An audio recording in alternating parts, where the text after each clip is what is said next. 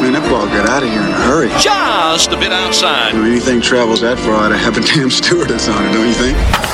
It's time for Powell at the Park. The one constant through all the years, Ray, has been baseball. Cubs, Sox, all your Chicago baseball news. Dynamite drop-in money. Here's your host, Kevin Powell. Play ball! It is episode number 18 of the Powell at the Park podcast. Thank you for listening. I really appreciate it. I'm Kevin Powell. And on this week's episode, I had a great conversation with Darren Jackson, the White Sox radio analyst on WGN. Had a chance to golf with DJ earlier in the week, so I figured why not have him on? Talk about a wide variety of White Sox topics with DJ. Always enjoy seeing him and talking to him, and I was happy to have him on the podcast this week. I also want to get to some trade talk stuff involving the Cubs and even the White Sox a little bit. And I'll also address Eloy Jimenez because I know White Sox fans are itching. They are itching to see him up in the majors. So I'll get to that as well. We had a chance to talk to Eloy this week, and Rick Hahn went down to talk to Eloy Jimenez. And I tweeted out the other day that ESPN had selected the Yankees-White Sox game for Monday to be nationally televised. And with Hahn down in Charlotte, White Sox fans were continuously asking me whether or not that would be the Eloy game. What does ESPN know that we don't? So I thought that was fairly entertaining. But some interesting stuff from Eloy. And we also talked to Dylan Cease as well. But we'll start the episode, as we always do, with the rundown. Okay, on this week's rundown, I'm going to touch on a variety of things. Cubs stuff, some White Sox stuff. There seems to be nationally some growing... I don't know if it's because the Cubs have been so good now for a few years that people are forgetting how good they are. It's like everyone keeps... I see these projections of what the MLB postseason is going to look like, and a lot of people have the Brewers maybe going to the NLCS and playing the Dodgers. I think everyone needs to keep in mind, and I've continued to run down some of these stats in this podcast. Lowest team ERA in the National League. Cubs are third. We actually tied it with Milwaukee, 3.77. Lowest bullpen ERA in the National League. Cubs are second. Highest team batting average in all of baseball. Cubs are second, only behind the Boston Red Sox. Highest team on base percentage in Major League Baseball. The Cubs at 345. Highest team OPS. Cubs are fourth behind the Red Sox, Yankees, and Indians. They lead the NL. Most regular season wins since the start of the 2015 season, Chicago Cubs. So the Cubs didn't really necessarily make a big splash at the trade deadline. I guess Cole Hamels is sort of a big splash. And he was spectacular in his debut. 5 innings, 9 strikeouts. It's one of those classic change of scenery type trades you see in sports, particularly in baseball quite a bit. Well, you get him out of a bad situation, put him on a winning team, maybe everything changes. Maybe it does. Maybe Cole Hamels is a sleeper pick, and he pays off big for the Cubs. I guess my point is that Milwaukee's not going to beat the Cubs in the division. They're not. I guess that's my point here. I don't know why. It's almost like people are pulling for the Brewers to finally get over that hump. The hump is the Chicago Cubs. Do I think the Brewers have a good team? Yeah, I do. They have the second best record in the National League behind the Cubs, heading into Friday, August 3rd. So do I think Milwaukee's going to give the Cubs fits? Do I think they're going to be a tough team to out for the Cubs down the stretch? Yeah, I do. But people always do the winners and losers at the trade deadline. And, you know, Pittsburgh's there. I mean, that's a team you're not going to want to face down the stretch here. You win 11 games in a row, and all of a sudden you're back in the thick of things. They're not going to win the division, but at least they can contend for a wild card. They go and get Chris Archer. Brewers make a couple moves. They got that crowded infield.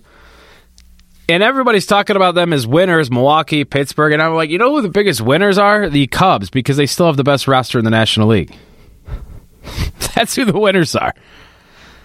And getting Kinsler, I thought, was a good move. Add some depth. Chavez is another veteran arm of the bullpen. I mean, everybody contending is always trying to add bullpen arms. And I thought the Cubs did what they could. Take a flyer on Cole Hamels. Don't give up much for him. You don't give up much for two veteran bullpen arms that I think Maddon's going to lean on quite a bit here. So, who's the winner at the trade deadline? The Cubs are. The Cubs are. Because they don't necessarily have the rich farm system they had for so many years, and they can't go out and trade an Eloy Jimenez and a Dylan Cease to get Jose Quintana. But, and we're not done yet, by the way. You know, I don't know if the Cubs are necessarily going to make any more moves. They could. We still got a month where the waiver trades could happen. So, we'll see. But, you know, the winner for me in the National League is the Cubs because I thought they got a starting pitcher who could somehow save the day here because the starters aren't going deep into games. They've been inconsistent all season. So maybe Cole Hamels comes out of nowhere and helps his team down the stretch here.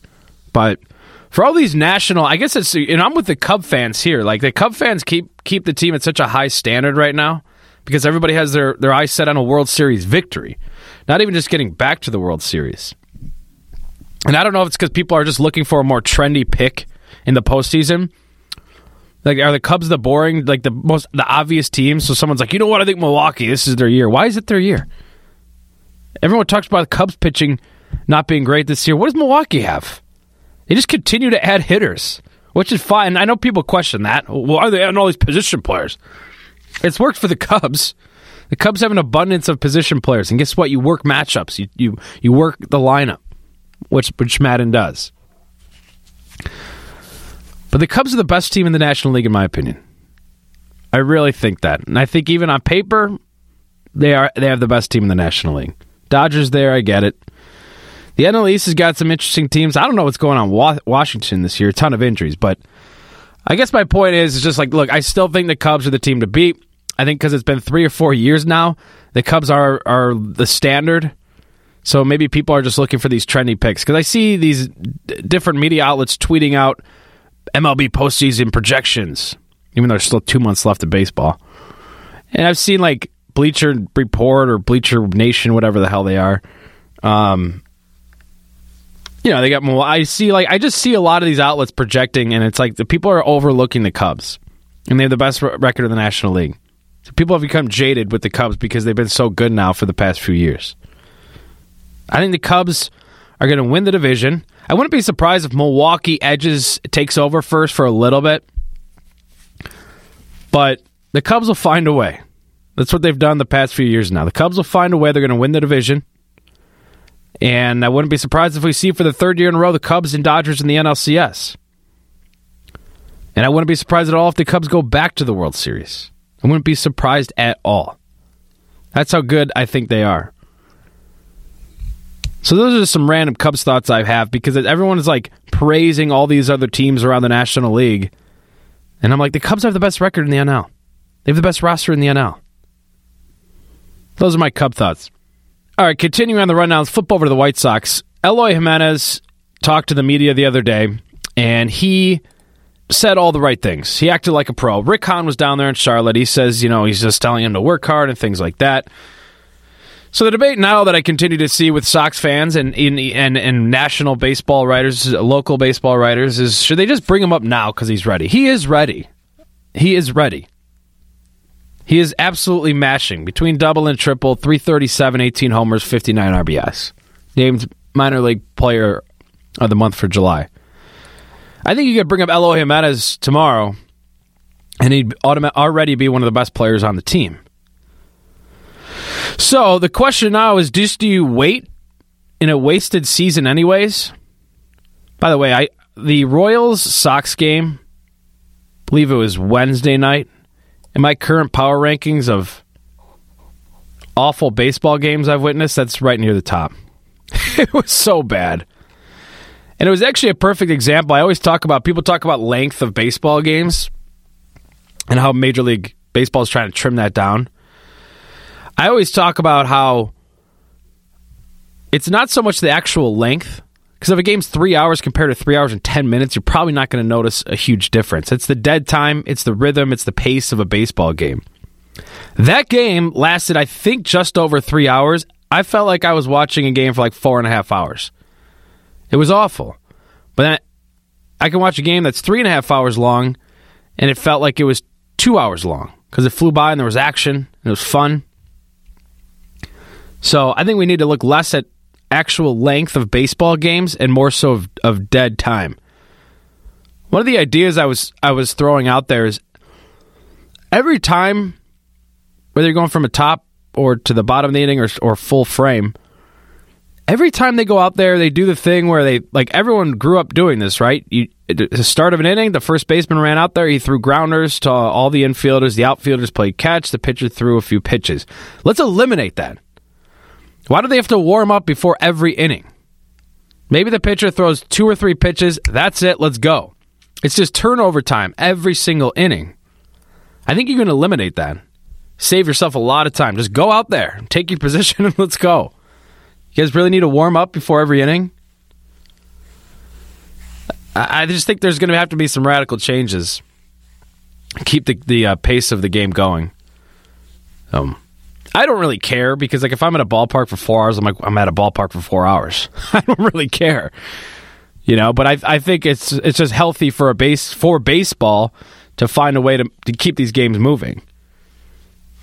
I mean, the attention span is pretty small these days for a lot of people of all age groups. It's not just the kids. Everybody likes to rag on the kids. I see my parents staring at their phone all day. Where was I? I lost track a little bit here. Oh, I was talking about Eloy, and I started talking, and then I somehow pivoted to pace of play. But back to Eloy. So the question is, do you bring him up now because he's ready? He is ready. I don't care what anybody says. There's nothing else Eloy Jimenez can do to prove to us that he's not ready for the major leagues. But do you wait and do the whole service time thing, wait till next April, and then bring him up? I'm sort of on the fence with this because I think if a guy's ready to be in the majors, he should be in the majors, but I totally get the service time thing and getting an extra year, getting it through 2025 instead of 2024. I get it.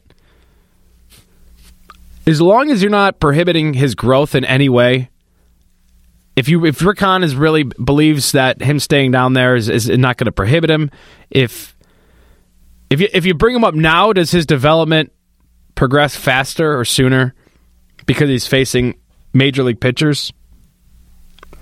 That's the question that needs to be asked.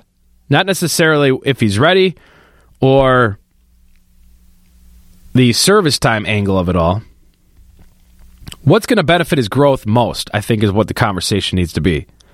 Is he going to be a better baseball player long-term throughout his career if he gets brought up in the middle of August, the Sox in last place or second to last place? Is he going to be just fine playing another month in the minors and then joining the team at this early next year? It's all about his growth and development. I think if you think it's going to be more beneficial now, even if you're going to sacrifice a year of control to bring him up to the majors, then I think you bring him up. But that's just a question that the White Sox front office has to have. Rick Hahn, Chris Getz. I'm starting to get the feeling he's not going to get called up this year. And I don't know if Kopech is either. I don't know why. I'm just all of a sudden having doubts that either one of them are going to get called up. But it's okay. I mean, this is... Rick Hahn has said multiple times he's not going to give the fans a cookie.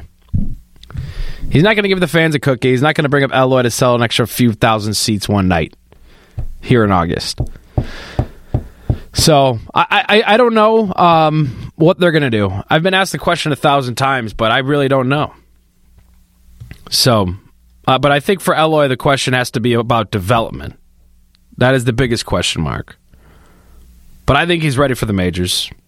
I wouldn't be surprised if Eloy hits 35 homers next year, because he's going to be up all next year. Oh, another angle of this, too, is where are you going to play him? I know Sox fans are like, who cares about any of the outfielders right now, but what are you going to do with Avi Garcia? Eloy's your right fielder of the future, isn't he? Your left fielder of the future? So what are you going to do with Delmonico and the Polkas? He's not going to play center. What are you going to do with Avi? You going to trade Avi over the next few weeks here? So I think they want to bring him up and leave him up. I don't think they want to have to send him back down. I think that's another component of this whole Eloy Jimenez puzzle that we're all trying to figure out. So that's the rundown, a lengthy rundown of me sort of blabbing about a wide variety of topics, including the Cubs, Eloy Jimenez, and somehow I got on the topic of pace of play. That's the rundown. Okay, as I said earlier, Darren Jackson joined me this week. We had a great round of golf earlier in the week for it was a White Sox golf outing. Raised some money for charity. It was a lot of fun out there. Some of the players were playing as well, and good people out there at the beautiful Beverly Country Club. But here's my conversation with Darren Jackson, White Sox radio analyst. We're now joined by Darren Jackson. He and Ed Farmer, the great Ed Farmer, have every White Sox radio call on WGN Radio this season. It's been great to get to know DJ and Ed this year now that we are the flagship home for the Chicago White Sox. DJ, thanks for jumping on the podcast. Appreciate it. Of course, Kevin. As you said, great to get to know us, but it's been the same way from our point of view. We have loved the relationship that we have with WGN now. And I'm not just kissing up. It's a fact. It's true. We've really enjoyed working with you guys. Well, you and Farmio are just the best, and it's been great to get to know you guys. And you and I played a little golf this week. That was a lot of fun. Field of Dreams White Sox charity event. You were showing everybody why you were a major league professional baseball player, and the rest of us are just mostly weekend hacks. Although our president, Mr. Wirt, was pretty impressive out there. But a great time down at a beautiful Beverly Country Club. Man, that was nice. Had a great time with you guys. And you're right, Mr. Wirt kind of was carrying us quite most of the day. We contributed a little bit, I'd say. We had something to do with the non-victory. Yeah, we had a shot here and there, but it's fun to see a former Major League player connect off the tee because I think some of those balls you hit, DJ, are still traveling and haven't come down yet. That's because I hit them straight up in the air. They didn't go far. They just went high. Thank you. It was a lot of fun. So it was, hopefully we can get out again sometime soon. Okay, so I'm checking my email today, and I get this note from White Sox Media Relations that Eloy Jimenez and Dylan Cease named White Sox Minor League Players of the Month. Jimenez is on a tear lately. He's batting .435 over his last 16 games, a .1293 OPS, 7 doubles, 6 homers, 13 RBIs, and Dylan Cease, who you and I had a little bit of a conversation with on the course about how impressed we've both been by him. I saw him out in spring training, and it was eye-opening stuff. He's went 2-0 with a 1.20 ERA, 42 strikeouts over 5 starts in July with Birmingham. I guess just let's start with Eloy, because White Sox fans are really, really itching to see him get called up to the majors. What else? And Rick Hahn has said, well, he's got to check all the boxes. What else does Eloy Jimenez have to do to prove that he's ready to be called up to the majors, or is it simply just a service time thing, DJ? Well, it's a combination, in my opinion. I've talked to Rick about it, and I'm in agreement with one statement when it comes to players having to get their at-bats, having to get their innings pitched at the minor league level is never a negative thing. It's something that's going to benefit these players long-term. And Jimenez is definitely in that category. Hasn't had a whole lot of at-bats over his minor league career. Is just going to get better and better and more major league ready when he is here. But is he ready now? What I'm hearing and seeing and know about from what I saw in spring training, yeah, he could probably hit up here right now. So it's just a matter of when do you pull the trigger and why do you pull the trigger? We already have guys here. That means you'd have to get rid of somebody that's here holding the position down. So there's so many things that factor into when the right time is. For me, I think he could hit up here, and I don't know if he'll be an impact player from the first at-bat and continue through his whole career. He's going to have up and downs, but at the same time, the only way you find that out is once he gets here. Do you think that fans and just the baseball world in general put too much stock into this whole service time thing where, well, you get one more year, it's 2025, you have Eloy instead of 2024. Do you think it's worth waiting rather than just bringing a guy? Like, do you feel it's wasting time? Like, I think if they wanted to get that extra year, they would have to wait until early next year, like mid-April. Okay, so you're missing out on essentially 3 months of development time in the majors for Eloy. Like you said, and you made a great point when we were talking about this, that is there even a full-time spot, and who do you take out of the full-time lineup? But do you think too much is made out of this? And we saw this with Chris Bryant a few years ago, too, where the Cubs waited and waited and waited to bring him up. Do you think that teams should simply just call players up when they think they're ready, or do you think it is worth waiting an extra few months to get that extra year of control? And the system is set up the way it's set up. The organizations aren't stupid. They're business people. They're going to make sure that they're going to have a player as long as humanly possible and get here when he can contribute at this level, helping the team win a championship. I don't think, personally, it's a bad way to do your business. of course, we all want the young man to get here because we're fans and we want to see him play. But what's he going to really do? Help us win, 5 more games this year and be just above Kansas City? So I get it. I get why, as an organization, you'd say, no, I want him the extra year because that means those championship years, we're going to have control of him, and that's going to be more important those years than it is right now. So I get it. Dylan Cease, and again, you and I talked about him a little bit. I think the player, and I don't necessarily know, you would know a lot better than I would, but at least their physical stature and kind of the way they carry themselves, Dylan Cease really reminds me of Jake Arrieta.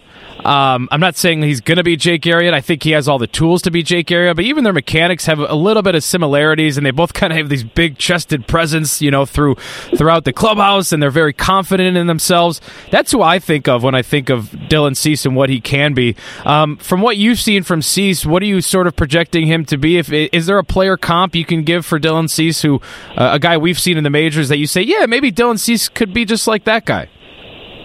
That's interesting because I didn't see anybody from the little bit of work I saw him during spring training do. I just saw him as Dylan Cease, a dominant guy that could get to the big leagues very quickly with the arm he has. When you say Arrieta, you've seen him a lot more than I have, and you know his personality better than I do. But if that's your comparison, I'll go with it because Arrieta was obviously a successful pitcher with the Cubs, won a Cy Young Award. I think he's a great pitcher at the big league level. And if you're connecting those two together, that means Dylan Cease has got himself one heck of a future. Yeah, he's just 22, and he's having a great year down in the minors, so I know a lot of White Sox fans are really excited about him. Let's talk about the big league club here for a second. I think it was the most animated I've ever seen Ricky Renteria, which was Tuesday night. He ended up pulling Tim Anderson, and it was sort of a weird play because it was a liner to third. Anderson it was an absolute rocket off the bat, so he thought the ball was caught. He didn't run out of the batter's box. The ump thought it hit the dirt. Royals ended up turning a double play. Ricky Renteria said, no. You got to run no matter what. Don't assume anything. Just get to first.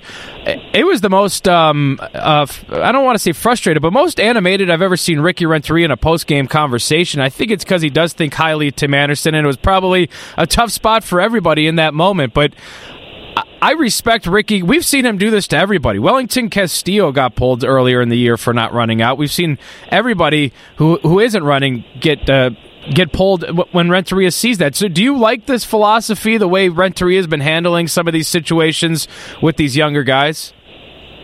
Oh, absolutely. I'm a big Rick Renteria fan. I think he manages these young players and even the veteran players the way they should. You got to keep these guys under control. You have to let them know I'm in charge. These are the rules, and if you don't follow them, you know the repercussions. Simple as that. You got to follow it up. So I'm proud whenever he stands up and says, no, you know the rules. You didn't do what you're supposed to. I got to get you off the field. Don't be angry with me. You already knew the outcome before. So I like that he takes the players off the field if they're not playing the game the way he thinks they should. Not the way anybody else thinks they should.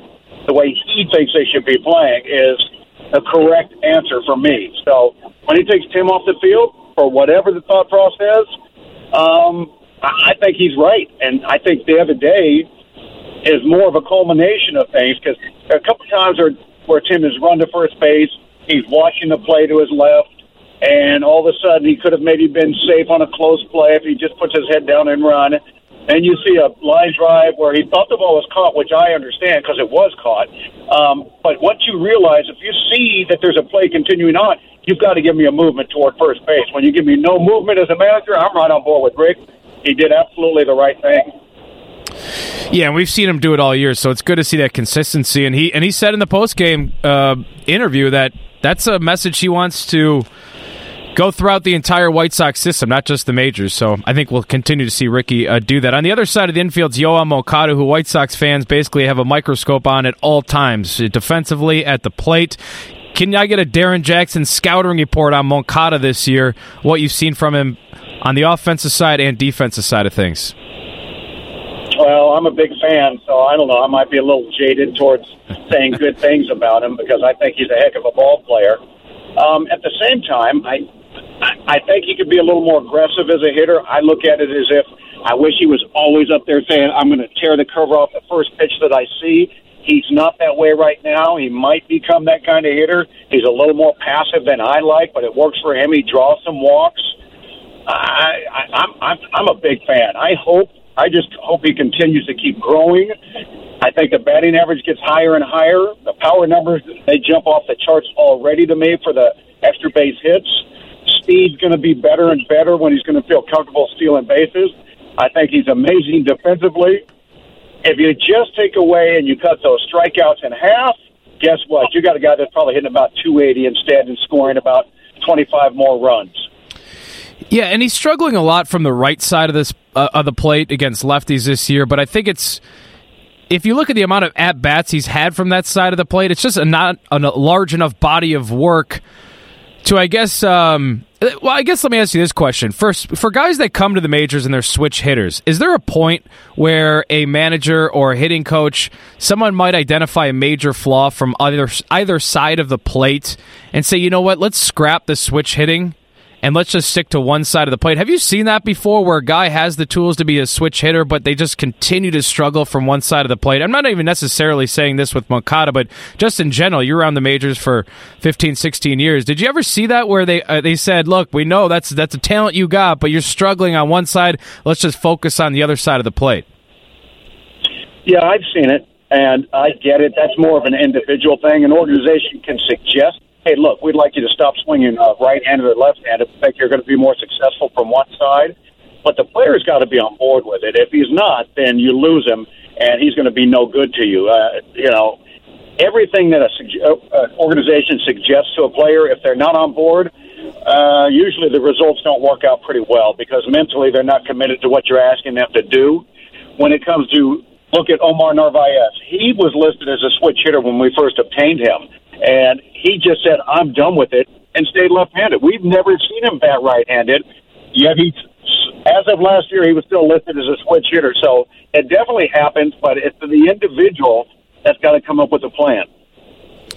Darren, is there a player who has surprised you this year in a positive way that maybe was a little bit under the radar, and all of a sudden it's like, whoa, okay, maybe this guy does fit into this puzzle a little bit?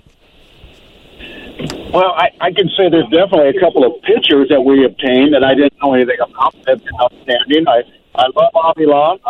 I love how great Jake Fry has pitched. I think this guy's got an unbelievable future. And we were just talking about Moncada. I told you I'm a big fan. So everything that he's shown me this year, I've enjoyed. So I'd have to go the two big names. Fry and Moncada are guys that I'm real high on right now. All right, Darren Jackson, hopefully we can get back on the golf course sometime soon. I got to work on my power. You're hitting it about 100 yards past me, so I'm going to work on that. So maybe next time we get out there, we can go toe-to-toe and have some more fun. That was a blast this week, and I appreciate you jumping on the podcast, DJ. Well, my pleasure, and now that you've put it out there about getting out, it's on, my friend. It's on. We're going to schedule it. We're going to schedule this about 2 weeks out when my family leaves town. You and I are hitting the links. All right, we'll find an off day. I love it. It'll be fun. I'm going to go to the driving range now, polish up the game. Deal. You're the best, DJ. See you at the park soon. All right, Kevin. Thank you. Thank you to Darren Jackson for jumping on the podcast. This was episode number 18. Thank you for listening. Follow me on Twitter at KPowell720. I hope you can subscribe, review, and rate on iTunes. Powell at the Park, episode 18. Thank you very much for listening, and have a great day.